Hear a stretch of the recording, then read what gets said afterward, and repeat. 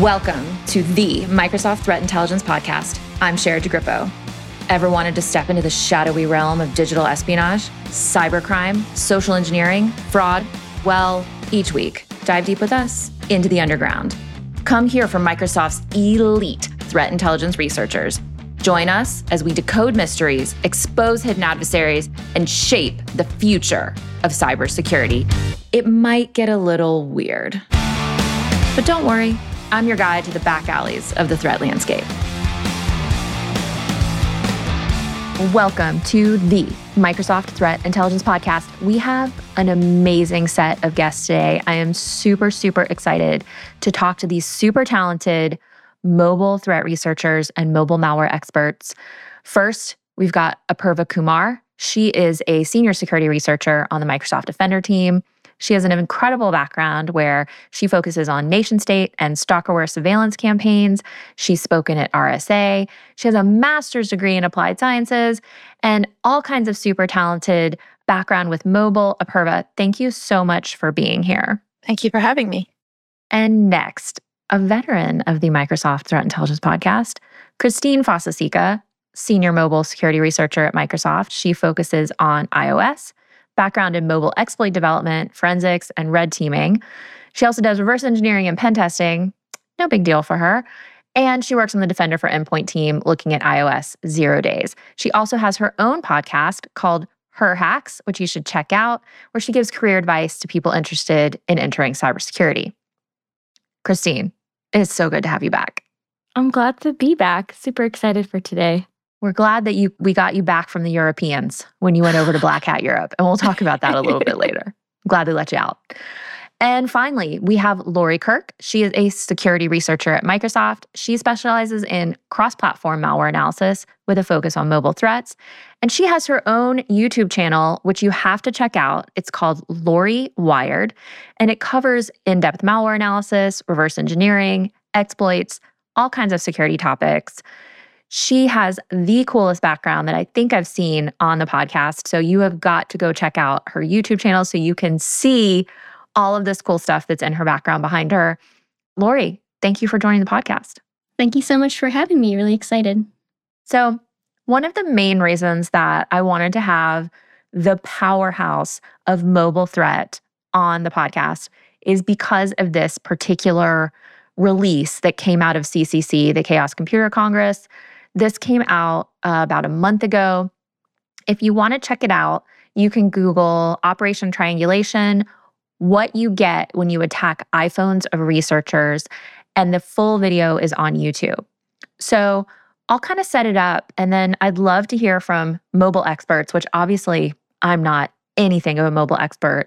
I would love to hear kind of your point of view and help our audience understand what this really means. So this attack was found by these researchers at Kaspersky. It's a zero-click attack on iOS, so on iPhones.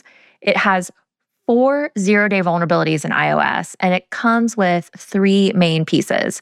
A malicious iMessage, a hardware bug, and a Safari exploit are all needed to make this work.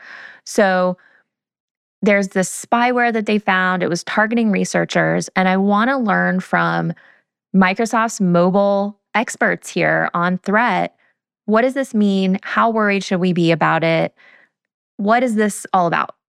I did want to say, so last podcast, we talked a little bit about this, and you were of the opinion that, security researchers have been targeted in the past and they need to be more protected. And I was definitely more like, oh yeah, maybe. And I was maybe not taking it as seriously as I should because I thought, I'm just a security researcher. Who cares about me? So I stand corrected. And it seems like security researchers are being targeted with increased prevalence. So when you checked this out, because I know all of you took a look at it, what does this mean for researchers? Like, what should they be thinking about? Because a lot of times, I'm guilty of it. We're all guilty of it in the past, saying, oh, that's really crazy. That probably wouldn't happen. So in this instance, it did happen, and it was specifically targeting security researchers and mobile researchers. What kind of threat is this today? I think I can try and take that if that's okay. So, having looked at like a lot of surveillanceware for like the last 5 years of my life before joining Microsoft, this is kind of exactly what the mobile platform is perfect for. One of my mentors used to describe it like if you imagine yourself and you go back to sort of the days of the Cold War. And you have a time machine, you can go back and you talk to those KGB agents and you tell them that, oh, in the future, everybody walks around with like this black box in their pocket and it has like a high fidelity camera and a high fidelity microphone and it has, location tracking and it has every photo that they've ever taken, every file that they've ever downloaded, all the meetings that they'll ever have, all the contact details of everybody that they know. The KGB agent will, likely think that this is some sort of weird dream, but it is actually true. We are kind of synonymous these days with our phones. And there's only two ways that you can do this with a researcher. Either you get super paranoid or you sort of take it for granted and you go, oh, I'm not getting targeted. So it's one of the two.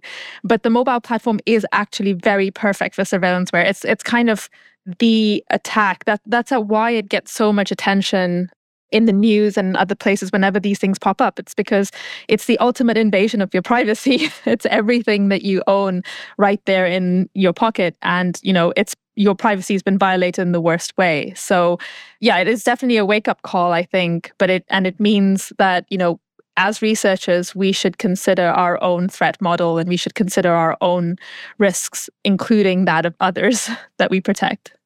So it sounds like we're in a situation where 0 days, no click on mobile are a reality much more than kind of a theory or this rarefied lightning strikes thing that happens every once in a while. So, Christine, I want to ask you, as someone who I use as my go-to whenever I have a mobile question, what did you think when you saw this presentation and watched this video? What were your thoughts? Because it's pretty long and it keeps getting wilder as it goes. I thought it was pretty crazy, honestly. I had a lot of FOMO during CCC because a lot of my friends that know I do iOS work were sending it to me and they're like, are you going to see this today? Are you going to watch the live stream? And so, yeah, I had a lot of FOMO too because I was like, oh, I wish I would have planned to go to CCC. Well, and as far as the research that was put out, Lori, I'll go to you. Like, were you worrying about your own potential targeting? Because they don't give, from what I can tell, and correct me if I'm wrong, there's not an attribution in the presentation. They just are really talking about the attack and the malware. There's no threat actor connection from what I can tell. So, Lori, were you thinking, oh, I need to maybe update my devices? Oh, yeah, definitely. So I think what primarily stuck out to me when I was watching this presentation is how stealthy the threat actor in this case was trying to be when they were performing this attack. It was really so many stages to the attack, and basically the second half of the entire attack chain was just them trying to stay completely silent and not affecting the device and trying to clean up their tracks and clean up the logs and not leave any examples of the exploit on the device. So I was really thinking when I was watching this, wow, this is really interesting that it's specifically targeting security researchers. It's not performing anything in the foreground when you're trying to take a look at this and see if your device is infected. I remember specifically a couple of questions at the very end. One person saying, if you're not a security researcher, how do you know your device has potentially been infected? And basically, the primary answer was you don't, because this isn't giving any kind of foreground indication. You have to actually go into the logs to find traces of the exploit. So one of the only mitigations that you can really do that I found particularly interesting is reboot your phone, because a lot of these attacks are just not able to remain persistent on devices after reboot, because then they have to perform the entire attack chain again. That's interesting, your point about persistence, because I think that was something that's really come up recently in some of the home router compromises. There is no capability for persistence, even with out-of-date firmware on some of these residential home routers, which is why over the holidays I sort of made the joke that everyone needs to go power cycle. If they're not going to update their family's routers when they go home to visit, they at least need to power cycle them, because of that persistence angle has just not been achieved with a lot of hardware exploits like this that involve a hardware aspect to them. They just can't keep the persistence. And so that simple thing of a power cycle actually gives you a little bit of a bump in terms of your security posture if you can remember to do that. So I check my uptime actually weirdly on my laptop a lot. And if it gets to like 7, 8, 9 days, I'm like, I'm going to take that uptime down. I don't like it being at 10. Now, obviously, when you're like running servers and you have individual host type machines, uptime is great. But I kind of like to keep my uptime low on everything that I own. Yeah, it's particularly good practice, like if you're at a security conference and you're using an iPhone or even other devices, if you just keep on rebooting your device just as extra protection mechanisms, it's pretty effective. Like even if you've gone ahead and manually jailbroken your own device, a lot of these jailbreaks are not persistent if you reboot the device afterwards. Do you recommend jailbreaking your device? No, it just it depends what you're trying to do. Not the everyday user, because it can be a little bit unstable, but like security research stuff kind of needs some extra capabilities. I don't jailbreak my phone that has my banking apps and email. I only jailbreak my dedicated research devices. So your sandbox type device is Yeah. How many devices do you have up and running, Christine, that you use? Well, a lot of them are off right now, but in my office, I have like 20 iPhones currently, and I have like tons of Apple IDs. When I was working on my Black Hat presentation with Bill Marczak from Citizen Lab, we were looking at this iCalendar exploit, and I actually I wanted to make multiple Apple IDs because I was trying to send this exploit over iCalendar, and I obviously don't want to log in on my test device with my real Apple ID and somehow mess up my iCloud account. And then it was getting like banned by Apple for abuse. And I was like, no, I am a researcher. It was, and I had to message like the security research device program. And I was like, why is my Apple ID getting banned? Like it was a whole thing. When I travel internationally, I make a different Apple ID for each time. Oh, and wow. I travel with a different Apple ID each time I travel internationally, just because the laws are different. The surveillance laws are different in different countries. I live in the United States and I have certain protections, but in other countries I don't. That's so interesting.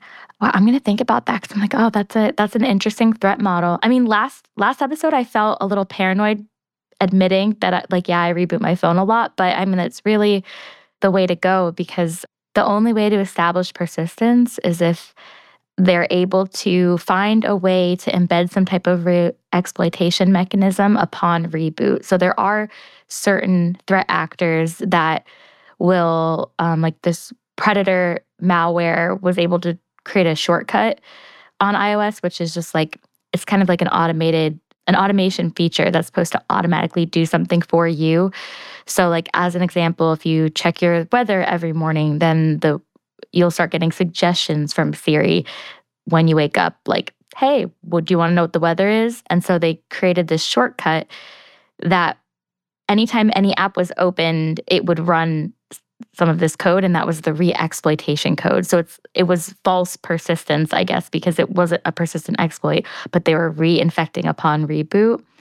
So that is very, very advanced and scary, because if you do reboot your device and they have that type of feature, then you will get re-exploited anyway.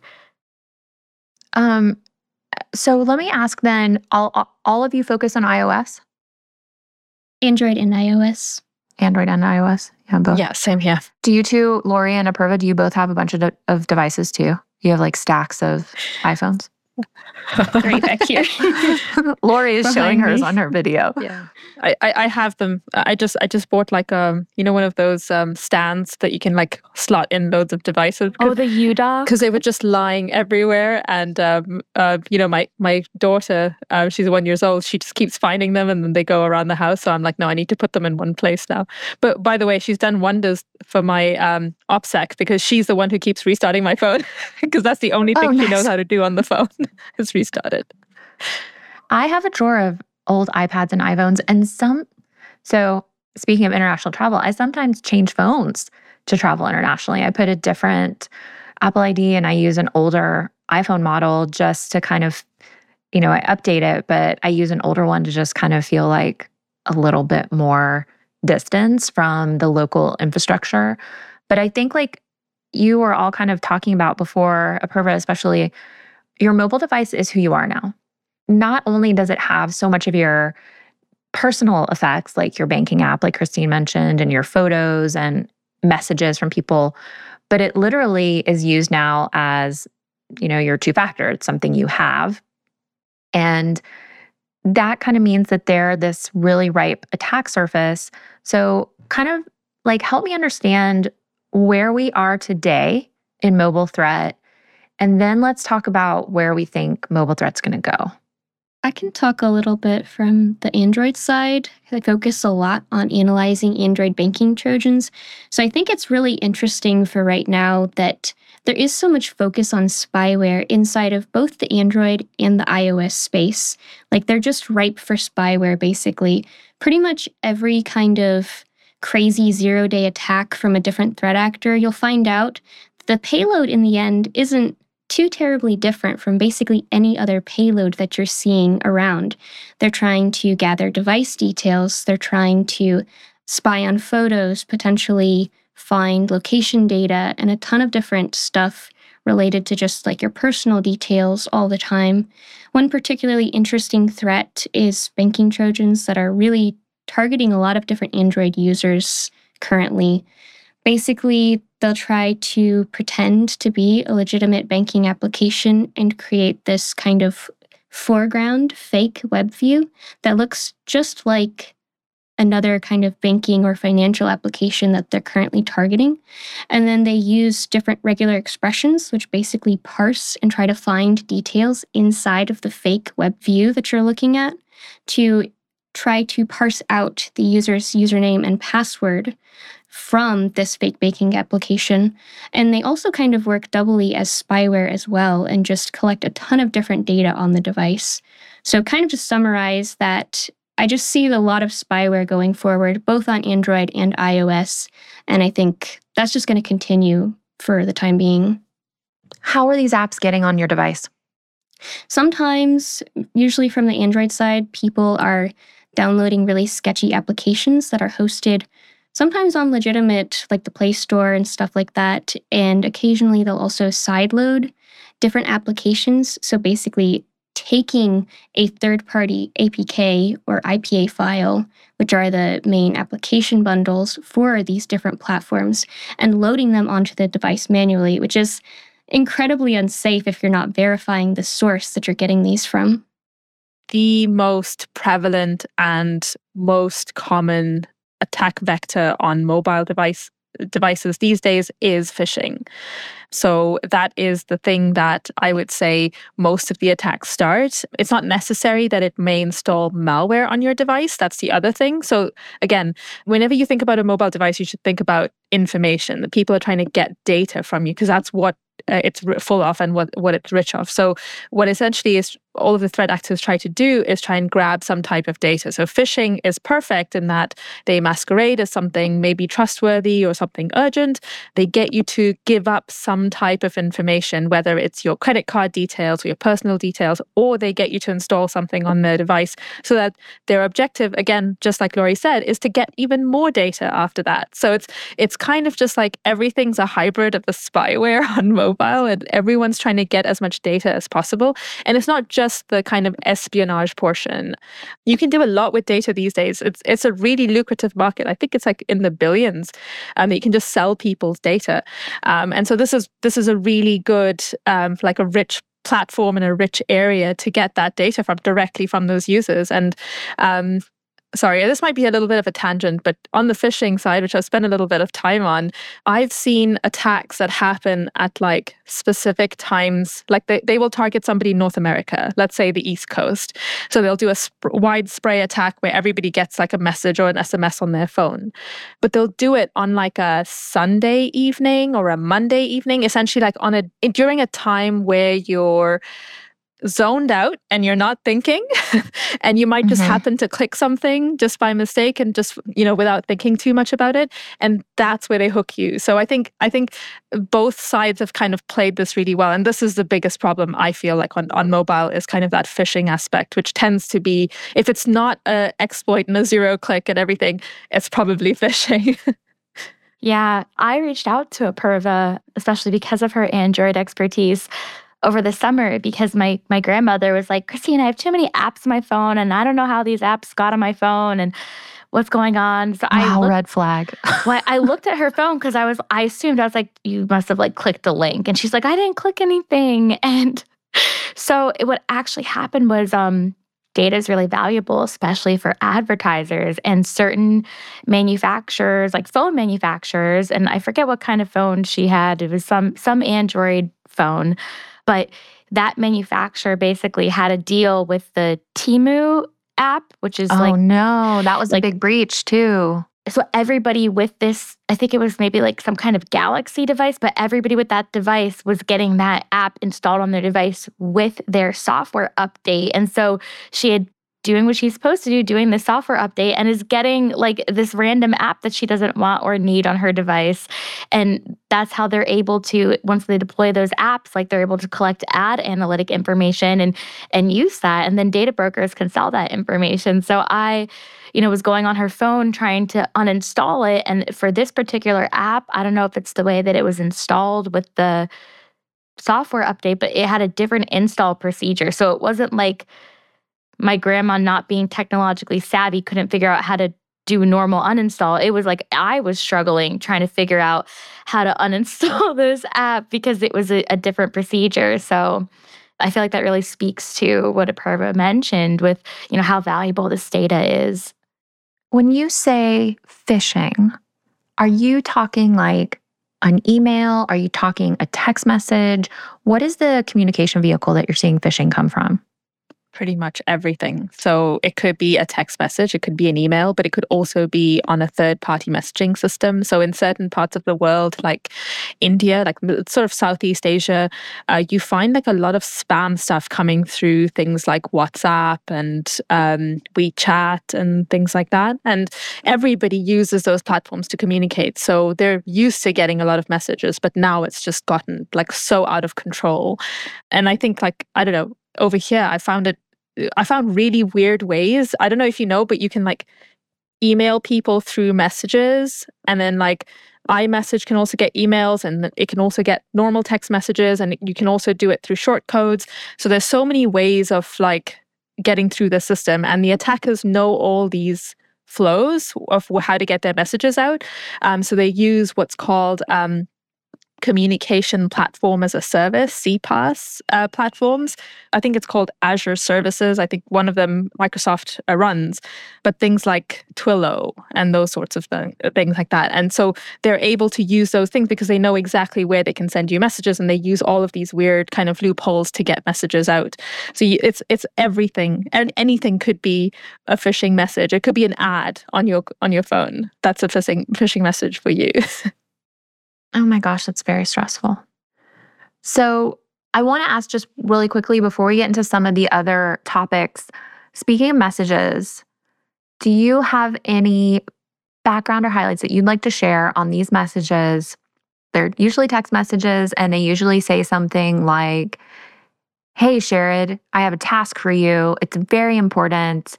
And then they send you to buy gift cards, or they try to get you to buy gift cards. And so my question is, what is going on with that? And two, you know the question. Two, how bad is it? How bad is it to mess with these people? So my friend Paige Connolly, when we worked at MIT, she gave a talk on this, and she called it "Gift of Fraud," and it's really interesting. I'll have to see if I can find it somewhere online. But she'd actually done research on like the mechanism of like how they're able to monetize this like weird gift card market. I actually don't know a lot about it, so now I'm like, oh, I wish I could like find her talk. I might have to ask her. Yeah, so I've done some research on this. I talked at TechCrunch about some of the gift card scamming stuff and the gift card fraud, which I find fascinating. But something I don't really think about is that like gift cards are a commodity on a market. So like you can go onto websites and sell the gift cards, which you also sell them for less. So like if you have $100 gift card, you can sell it for like $95 because the platforms take a cut. They want to buy them at a discount, all these things. But so let me ask you next then, does anyone have an opinion on mess with them or don't? Because I think myself and my friends, you know who I'm talking about, we love to be like, oh no, I went to the store to buy the gift card, but it was flooded. There's sharks, like, and just kind of waste their time. Is that super dangerous? There's a lot of different channels that are specifically dedicated to doing just that. And they've been around for a lot of different years. Like they go back probably 5 years is when I started watching them. And they're really interesting to watch. And they're working with a lot of different scammers from all over the world, from a ton of different places. And they're still able to keep their channels. And I've never heard of them having crazy problems. That being said, I don't really do that stuff myself because there's a little bit of fear of like making the wrong person kind of angry. But then at the same time, a lot of them are lower level threats. So they're not like gonna have a 0 day that they can waste on you. Okay. Yeah, I agree with that. I would say like if you have the time, I guess if they're busy with you, they're not scamming other people. And that's one way of thinking about it. But I don't have that much time to do it. I think my husband has done it a couple of times. Like I've seen him do it a couple of times, and it's been people from like who speak the same language as us, like our his mother tongue, and he got them to a point where they were just swearing at him to like get off the phone. I love that. I think it can be cathartic depending on your attitude about it. Yeah, I think I would be nervous if it was like a really large operation because, like Lori said, like they're smaller actors and bigger threat actors. So some of these channels that really like on YouTube, they'll dig into it and they do this big investigation and they get law enforcement involved and they take down these like giant operations. And so those people, they have a lot of time and energy to like annoy me. So I think I maybe don't want to annoy them. But that being said, I have helped a few people before at a very small scale. There was someone, Taylor Swift, I'm a huge fan. Her Eras Tour tickets came out. A lot of people were buying them and scalping them. But on top of that, a lot of people were pretending they had tickets on Twitter, using Twitter to scam people into sending them money on Venmo. And if you pay Venmo, that's like PayPal friends and family, there's no recourse unless you use like goods and services, which is a new feature they had added later. So there was a couple of people that got money stolen. And so I saw this, I got, mad for them and kind of unprompted did a little bit of an OSINT dive. And I was like, hey, here's their Facebook, here's all this information just like from their Venmo username. Because the person would give a post saying like, so-and-so on Venmo scammed me for $600. So I did a deep dive and I was like, here's all of their information, all of the information you would need to get recourse, which would be contacting law enforcement. Because law enforcement normally won't help unless you know who the person is. And if they're not in your state, you need to know what law enforcement to contact, because like New Jersey law enforcement won't help you if the person in California scammed you because they're going to be like, not our jurisdiction or whatever. So I'd helped that for a couple people. And so for one of the other people, so she did pay with Venmo goods and services, but it was a new feature and we didn't know if she was going to get paid back. So I was having trouble finding their other social media platforms. So I started charging them money on Venmo with a Venmo account that I made specifically for this purpose, with like a Taylor Swift reference. But I started requesting money saying, pay so-and-so back, pay so-and-so back. And then when they weren't responding, I requested their contacts. And I was like, so-and-so owes $500 to this person. I was being a jerk and kind of harassing them because I was like, they stole money from somebody. That's wrong. But I was like harassing them. And they actually sent they sent me like $1 and they were like, please stop or whatever. Because they were like, because I think I contacted their mom. I don't know. I was just kind of like, so-and-so stole money. And so then they sent me $1. I guess they could have just commented on the message. But a lot of these low-level people, they're not super smart. They're just kind of like on the internet trolling, stealing money. So they sent me $1 being like, please don't contact my mom. Like, I'll give back the money later or something. And then they didn't. So then they sent me like $4. And so I sent it to the person whose money was stolen. And I was like, hey, all I have is this $4. Like, I don't know if we can get your money back, but we can continue looking into this so that you can at least contact law enforcement. And then Venmo Goods and Services actually refunded her the entire amount. So I was like, oh, you should keep the $4. It's like interest on your stolen money. I will make my one and only, the only Taylor Swift reference I know, which is vigilante stuff. So that was username on the account. I love it. I love it. You are a troll and a criminal. Psychotic, but it's okay. Yeah, I agree. Psychotic, but it's okay. Okay, so mobile sounds really wild. Like, the other thing that it's done is, unlike traditional big time malware that we've seen with threat actors over the past decade or so, that takes a big operation. That takes infrastructure and, cloud accounts and the ability to figure out a target list. It sounds like with a lot of mobile fraud, like the Taylor Swift stuff, like the gift card stuff, there's really no barrier to entry. Everybody has the weapon in their pocket, and everyone also has a target in their pocket. So I guess, like, what should we think, for example, when we download something from an app store? Is an app store safe? If it's in the app store, does that mean it's okay? Lori, I'll start with you. Like, what's the reality when something comes from an app store? I mean, people like to think that if you're downloading from any official app store that you are beyond a doubt safe. And how could an app store actually host malware? But this has happened quite a bit in the past, particularly on the Android Play stores. They host so many different applications, and there's a lot of these tiny applications that only have a few downloads, that if you dig into the code and you start seeing what kind of network communication this is having, you'll actually realize that a lot of them are basically masquerading and there's spyware underneath. And this is not just safe for iOS devices either. I mean, in the past, if you look at one example application, this was a malicious application that targeted actual iOS developers. Now, this is called Xcode Ghost, so it's a fake version of Xcode. So this is used to develop iOS and macOS applications. And so legitimate developers were developing on this malicious version of Xcode and accidentally uploading their applications with a little bit of malware that was slipped inside of these applications. And so these were hosted on the legitimate Apple Store as well. So a lot of applications can slip through the cracks because at the end of the day, it's just humans and a lot of automation processes that are trying to analyze these applications, but nothing's ever going to be perfect in the end. So that leads me to the next question, which I want to ask Apurva. How do I know if I have malware on my phone? Because I'm paranoid now.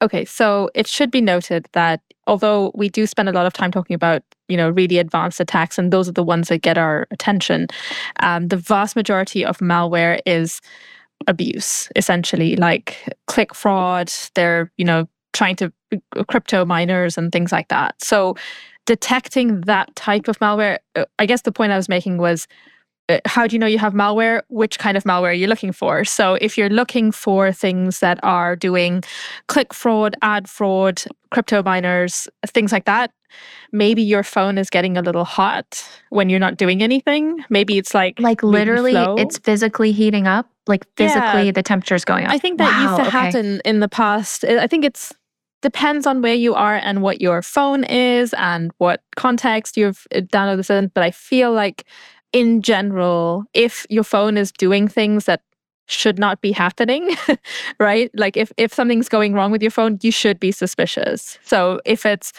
seems all of a sudden super slow, if you open a particular application, something's going on in the background.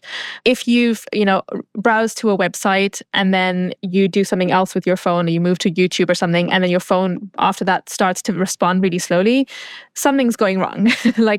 So these are the ways that you can kind of pick up that there's something. There should be you should try to use your intuition as much as possible with mobile devices. If something's off, you should probably try and investigate it. Now, this is a very slippery slope because you can get into the paranoia realm very quickly.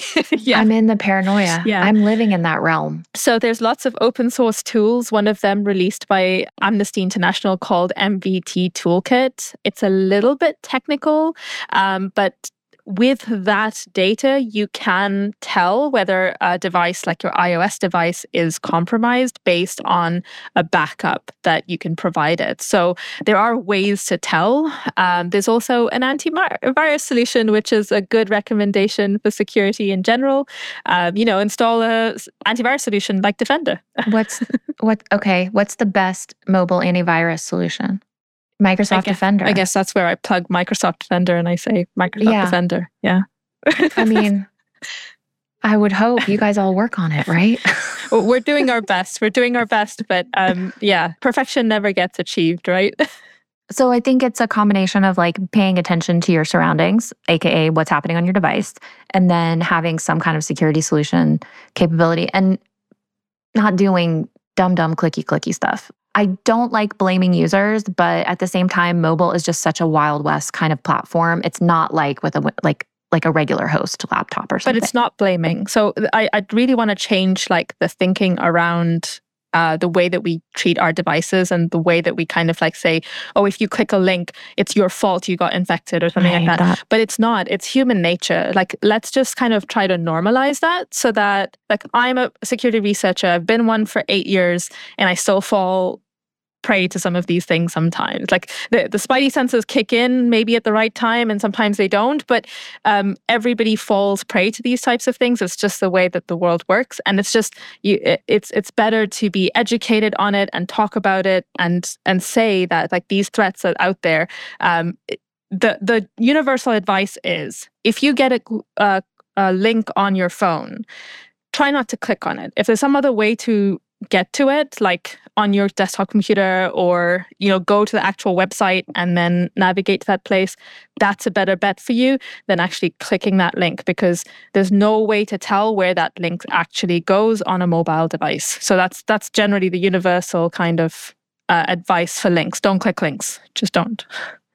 Okay, that's really good. Yeah. One thing I love about our team is that anytime any of us gets a malicious link on our phone, we send it to our group chat, and we all, have different detonation devices. So we'll send it to each other, look at the link and navigate and send screenshots. So one time I got some weird USPS link, and it was just an info stealer. So they were hoping that you would click through and upload all your information. Here's my address and my phone number, my social security number, and all these things. So I obviously filled all of that out with fake information, but I thought I was being hilarious because they wanted a picture of your ID. So I uploaded a picture of SpongeBob SquarePants driver's license. And I thought he's a licensed driver. They let him drive. He passed. He lives in the ocean. Boating school. Oh boy. Information security, everyone. Here it is. It's dependent upon SpongeBob's license. I want to wrap up with thanking all of you for coming and being on the podcast. This was really awesome. I wish we had more time. I love hearing about mobile threats. Thanks for joining us, Lori, Apurva, Christine. Really appreciate it. And go check out their Lori's YouTube, Christine's podcast. Apurva, should they check you out anywhere? I don't want to say X, do I? I want to say Twitter. Okay. So we'll check you out on the platform usually known as Twitter. Okay. Thank you so much for joining me, guys. Have a great one. Thank you. Thank you. Thank you. Thanks for listening to the Microsoft Threat Intelligence Podcast. We'd love to hear from you. Email us with your ideas at tipodcast@microsoft.com. Every episode will decode the threat landscape and arm you with the intelligence you need to take on threat actors. Check us out, msthreatintelpodcast.com for more, and subscribe on your favorite podcast app. This week on Afternoon Cyber Tea, ForgePoint Capital co-founder and managing director Alberto Yepes joins me to discuss the state of capital investment in cybersecurity, advice for founders, and what is top of mind for leading CISOs and security leaders around the world.